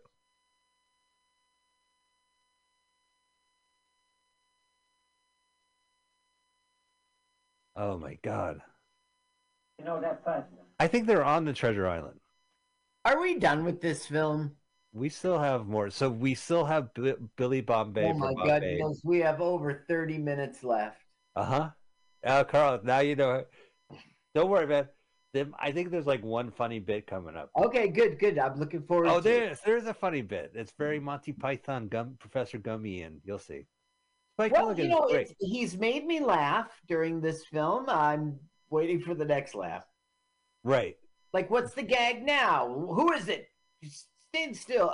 What does he keep going? Like, he's hears something? They shot this film so this all looks the same. Fucking Cyrus looks the same. These old bullshit, Derpris. Well, I wonder if that was like Roman or Greek. I mean, Cyprus is right next to Greece and Rome. Yeah. Empire days, Sure. The island of Cyprus. The island of Cyprus. Cypriots galore. The island of Cyprus. So this is saying Cypriot. All right, the kid's gonna figure it out. He goes under this tree. You remember that the king was eating that awful eggplant-looking fruit? Is he going to discover gravity? Okay, so here, the king. Okay. So it's like I think it's juniper. It's some kind of juice, fruit that they use for invisible ink. Okay. And the map is not clear. the boy's going to have this epiphany after this whole shenanigans with his old shipmate. So the pirate map has got some invisible ink, and he's going to get the juice that he needs to decode. Not even that. He's going to say he must have got the juice from this tree. I bet you the treasure is buried under this tree. Oh. What? Right. Hey, it's my old captain buddy. Who is it? Yeah, this kind of fruit. I don't know, like whatever it's called. He says, like, if the map was used that ink, the Captain Roz must have just fucking put it under the tree. Okay. So, but they're not going to discover that till now. We're going to discover another treasure. Remember, Billy Bombay said, "I have my own treasure. It's silver." Yes, that's right. Yep. They're going to search for treasure, and they're going to accidentally find Billy's treasure, which is just cannonballs. Cannonballs? Are they? And that's in the book. Are they made of silver, or they're just silver colored, or they are painted black, but they're all made of silver? And of course, the ship attacks Billy with using the cannonballs. Okay, so they fire away their treasure. That's exactly right. And there's a whole scene where he says, "You idiot! It's made of silver. How many of the balls you use?" And they go, "All of them." Yeah. Now I'll have to go collect them from the sea bottom. Basically, ghost hunt. So there's the captain can finally use this boy to talk to the ghost. This is Mazes and Monsters cave. Yeah. Oh, the ghost of Rats Muhammad, that's who you needed. No, not Listen, it's great. I don't know if it's great, but it's not great acting. It's 67 days to shoot, and it went from super hot into like windy to sub-zero weather. Like the weather was a big factor in making this movie suck. Making it suck, yeah. He confronted the producer, and the producer says, "We lost money on this film. Once the money was there, we couldn't back out." Okay. And, yeah, you were used as a punching bag. Who was used as a punching bag? The director. They blamed everything on the director. One of the things Tommy Clyde, one of the fired producers, did was he gets fired and he shoots off a letter to the people in the mainland saying, "This director doesn't know what the fuck he's doing." And the director saw this letter in the archives. Every movie has these boxes, they say, of archives, and they're going through it. And he's like, "Oh, we shouldn't have showed that to you, Peter." And he's like, "No, this is bullshit. This is all lies."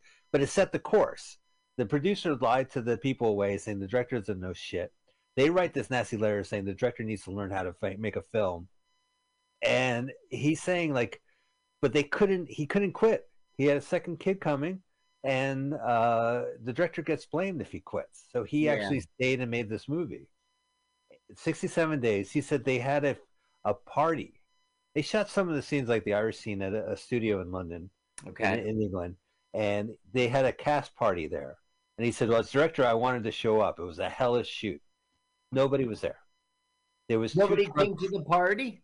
There was 2 drunk crew members from a different movie being shot there that were there." So, nobody went to the after party. Well, he delivers this movie. He goes back and he edits it. He gives it to Columbia Pictures, and they said, "This movie's incomplete. We're not going to do it." So they shelved it. He didn't work for another 5 years. He says that, the next thing he did was this Graham Chapman movie, and they were shooting in England next to the studio, next to the set that was doing Revenge of the Pink Panther. Oh. And Peter Sellers came up to him, and he said, "Oh, no, that doesn't sound like true. We'll buy the film, and we'll have Spike narrate it." And he said, like, it was they went out and they got drunk. And then years later, he read that Peter Sellers died of a heart attack at age 54. So Peter Sellers never followed through with anything he promised. No, he didn't. But they left on better terms. Like, they were able to drink it out. Okay. But he also died of that fake heart attack for real at 54. Yeah. He faked a heart attack, and then he really did die of a heart attack. He had a heart attack, faked it, and then he died for real of a heart attack. Is he seeing a ghost right now? Yes, finally, right? We finally see a ghost, huh? When was the last time you used the phrase noonday? Like noonday sun? Never. What about the preposition in the in the noonday sun. Now, This he's rolls not off my in the tongue. noonday sun right now. So wait, we just saw a real metaphysical thing? No, it's the captain. It's his crewmate playing a prank on him. Oh, great. Captain Spectre! I know where the treasure is! Extracting traces summaries to the old temple wall! Which is where the wrong guy's treasure is? Right. Don't you like that little sight gag? He's yelling from a tree, and they cut to the captain in the boat going, "Ah, treasure!" Yeah, that was funny. So now they're going to dig it up and thinking they found treasure, but no, they just found cannons and cannonballs. They just found these cannonballs, so they're going to use the cannonballs. They'll bring it on the ship, but they're going to search again for the treasure. For the real treasure. Big. I mean, is that funny? They find someone else's treasure? I guess. This is in the book, too, this storyline. A lot of this is the book. I mean, obviously the jokes added and the name fuckery and shit like that. Fuckery. I don't think Dick Scratcher was a kid's name. Fuckery. You know, in the book, his name was Dick Scratcher. No, he was Captain Scratch, I think, or Scratcher. Look how right next to each other they are. It looks like it's under a big W. You can't miss it. He Like tapped on Mad him. World. Right, Mad. They're doing this shot. The camera's in the hole as they look down at their treasure. Very Orwellian. George Orwellian? No, I meant I made a mistake. Not Orwellian. Orson Welles is what I was thinking of. Oh, Orson Welles. I gotta stop telling myself that I can get a little high. Well, honestly, we're this record at this time. You couldn't wait. You got work tomorrow. You timed it right. Oh, let's try it. Look at this all goofy shit. You know exactly what they're doing. Let's hear it.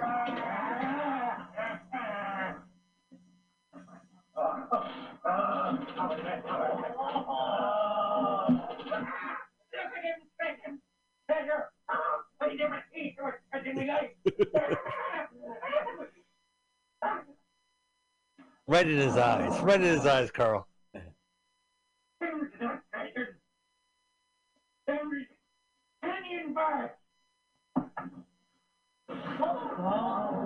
He blew that powder right in that guy's open eyes. And you think, oh, the cruelty. That guy was with the joke. He opened his eyes and looked. Look, he's so depressed he's gonna drink in bed.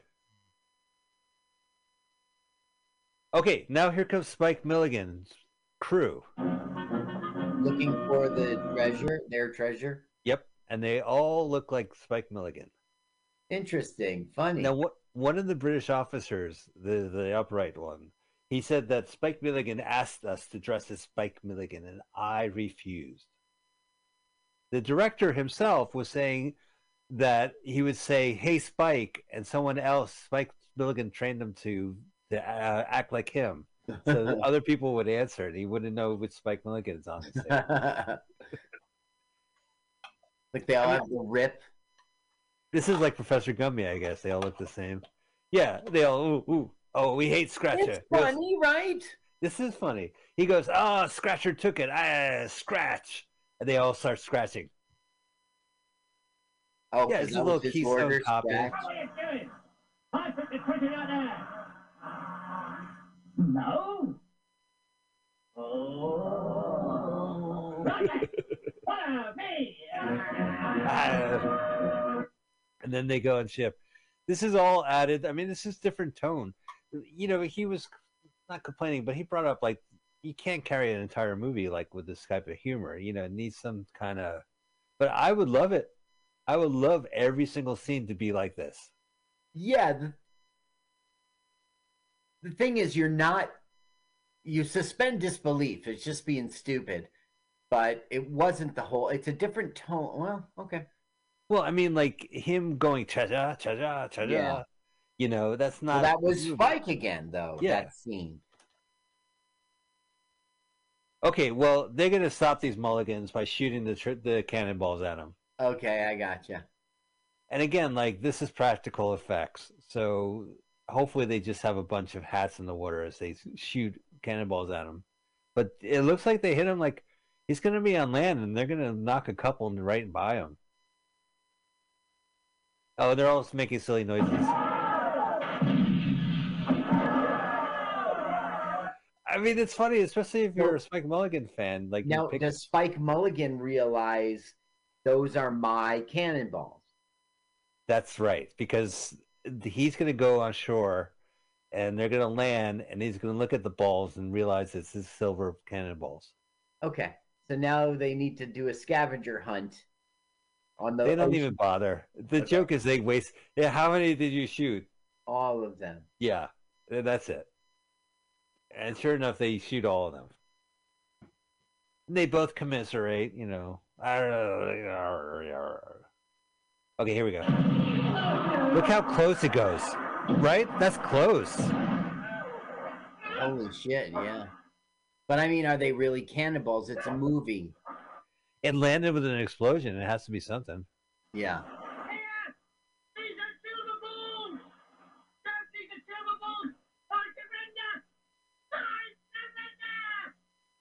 The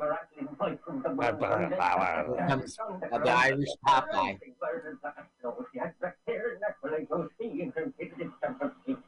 Now, the movie, this is a very clear scene. He's singing about the boy.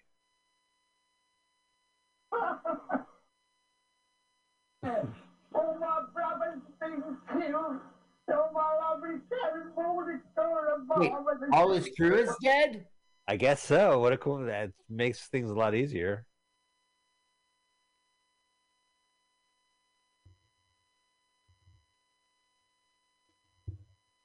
You know, they shut down production when they helicoptered him out.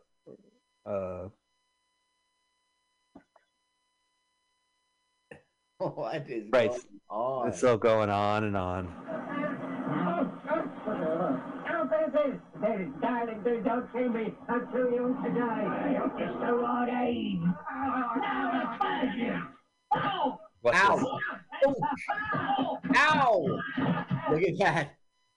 And then he throws the cannonball. Ow! Do you like the hands video? bunch of hands? Yeah. That's what I'm saying. If that was in every scene, I would be like, what the fuck is this movie? But now I just kind of half-heartedly be like, yeah. Look how he throws the silver. Yeah. You'd think he would be collecting his silver. He was too angry. I think he just wants to kill the guy. That was your turn in the battlefield. No. Get up in here. Let's have enough of this. Get away now. Is it like clearly not Ireland? Probably it looks like Ireland. Well, right now it's not. Right now they're not in Ireland. It was only just for when they abducted the boy. Okay. They went to Algiers and now they're at their mystery treasure island. They're at some Mediterranean island. Yeah. God, you got the off me fire. In another moment, I'd have torn him in pieces. What's the matter with you? What's got into you? It was never like this before. You stole my treasure. You stole my balls. Huh? We ain't got no balls, and we ain't got no treasure. So he explains it to him now. Right. So keep it up. We're gonna go. How many did you shoot? Right. What? Things is a king's ransom. Involved. I heard. How many did we fire? All of them.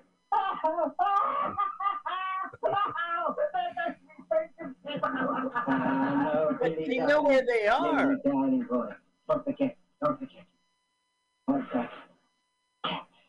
On that island, there's still a treasure of Rats Muhammad. You can see the ghosties, can't you? Yep. If you can see the ghosties of rats. Rats? What rats? That's Muhammad. Now, this is how it is. We got 2 ghosties spotted. That increases our chances twice. Whichever of the ghosty spotters sees the ghosty first, that's the one what gets the extra share, right? That's fair, yes. Well, good luck on you, lad. But I must warn you, I can see a ghost in the middle of the day with my eyes shut. Okay, you get the idea. So they finally get our friend Billy Bombay from Bombay to ghost hunt.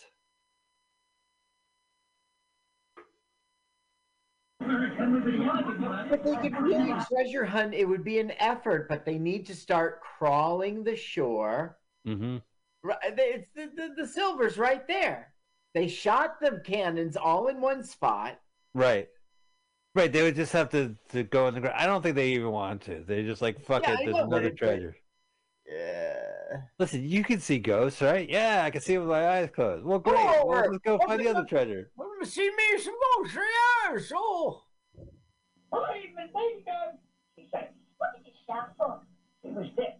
Death ghost? Death ghost. The death was killer now. Thinking it. Yeah. All right. So again, Tony and the other guy there, they got other plans, and they're going to get this kid involved. Okay. So eventually we got to move from this scene, Carl, to the scene where the boy discovers the treasure. Underneath the trees. Yep. Because they were made with the... that fruit. The brazier fruit. Yeah, the eggplant fruit.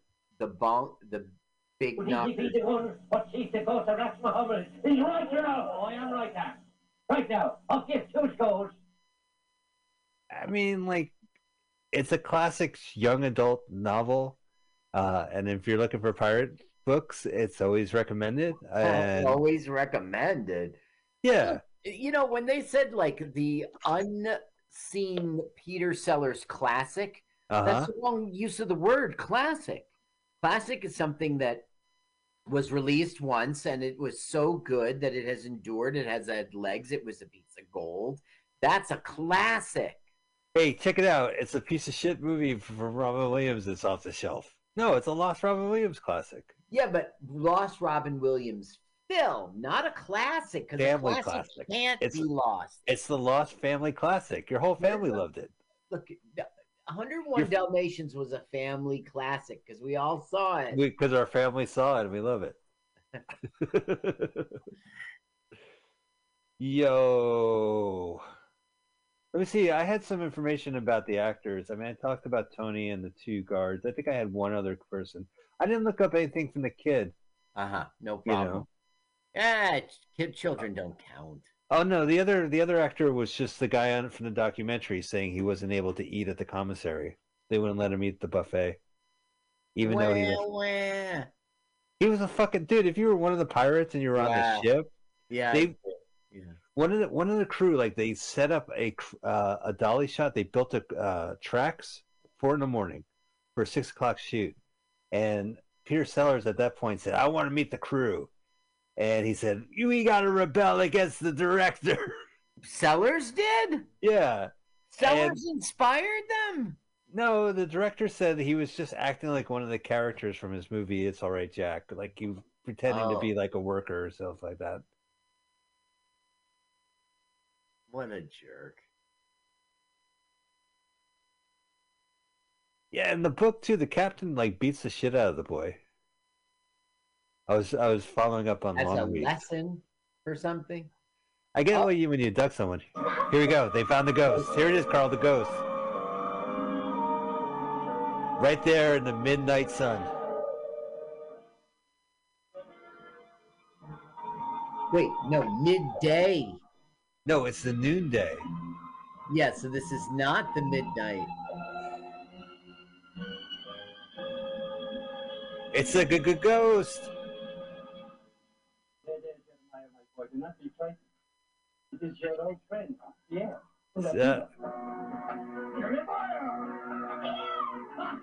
Hey, my pirate friend.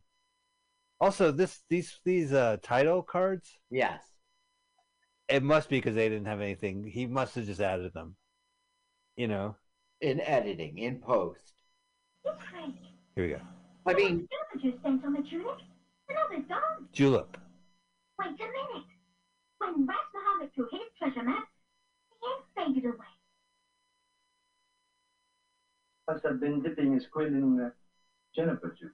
Juniper juice. And Scratcher said he was spitting juniper seeds just before he choked to death. Well, this is the juniper tree. I don't remember that in the beginning of the movie. Okay. Do you remember him spitting seeds out? No. Yeah. Now, Boy may be right. I'm sure of it. if it's under the tree, how can you? I mean, it looks like the ground's undisturbed. Like No, there's more than meets the eye. It should belong Okay. to the beginning of our tale. Now, if the Scotch digs it up, he will keep it for himself. But if we do, we will share with the crew after we have delivered it to the bay.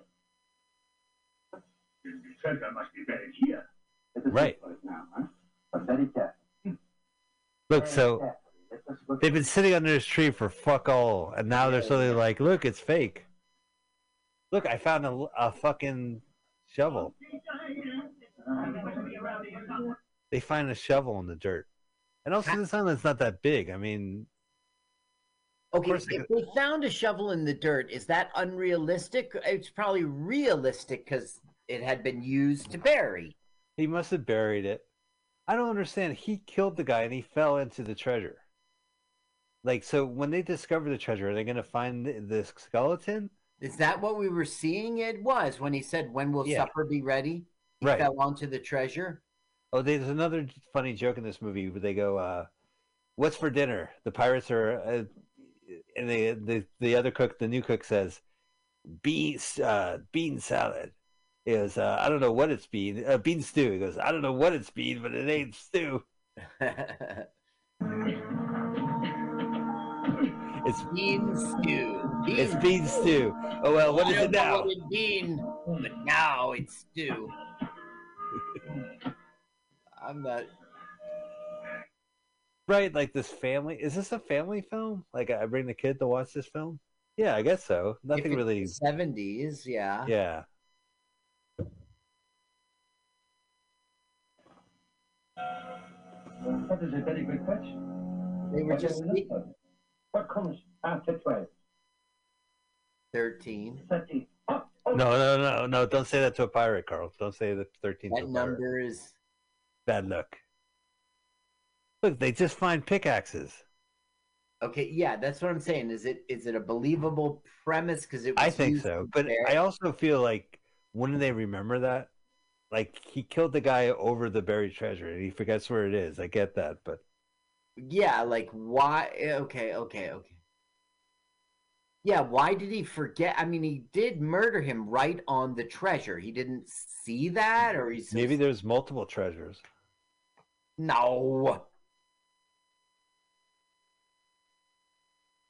If any of these want any of these here rocks, you have my personal permission to take them. Right now. Very nice of you to give me the job. Now, go away. Right? They're just riffing outside. Yeah. The movie ran out of steam at this point.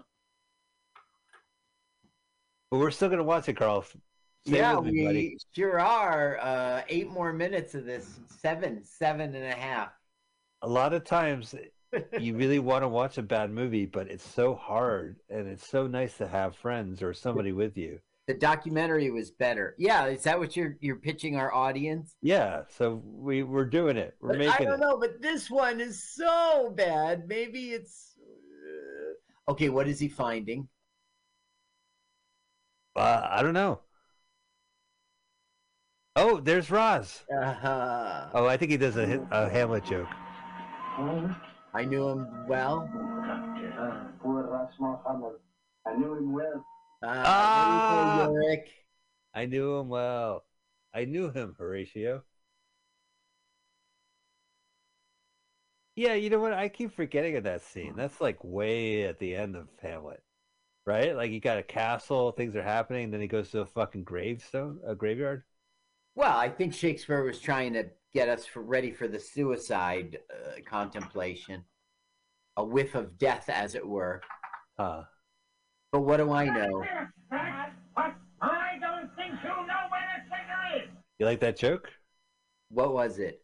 He had a hook, and he And waved he his took it hook off in his face, and then he removes the hook, and he has a wagging finger there. Hey, it's 4 o'clock. This is Joan Rivard at MutinyRadio.fm at my radio show Peace Drums Radio. So welcome back. I hope everybody had a nice 4th of July.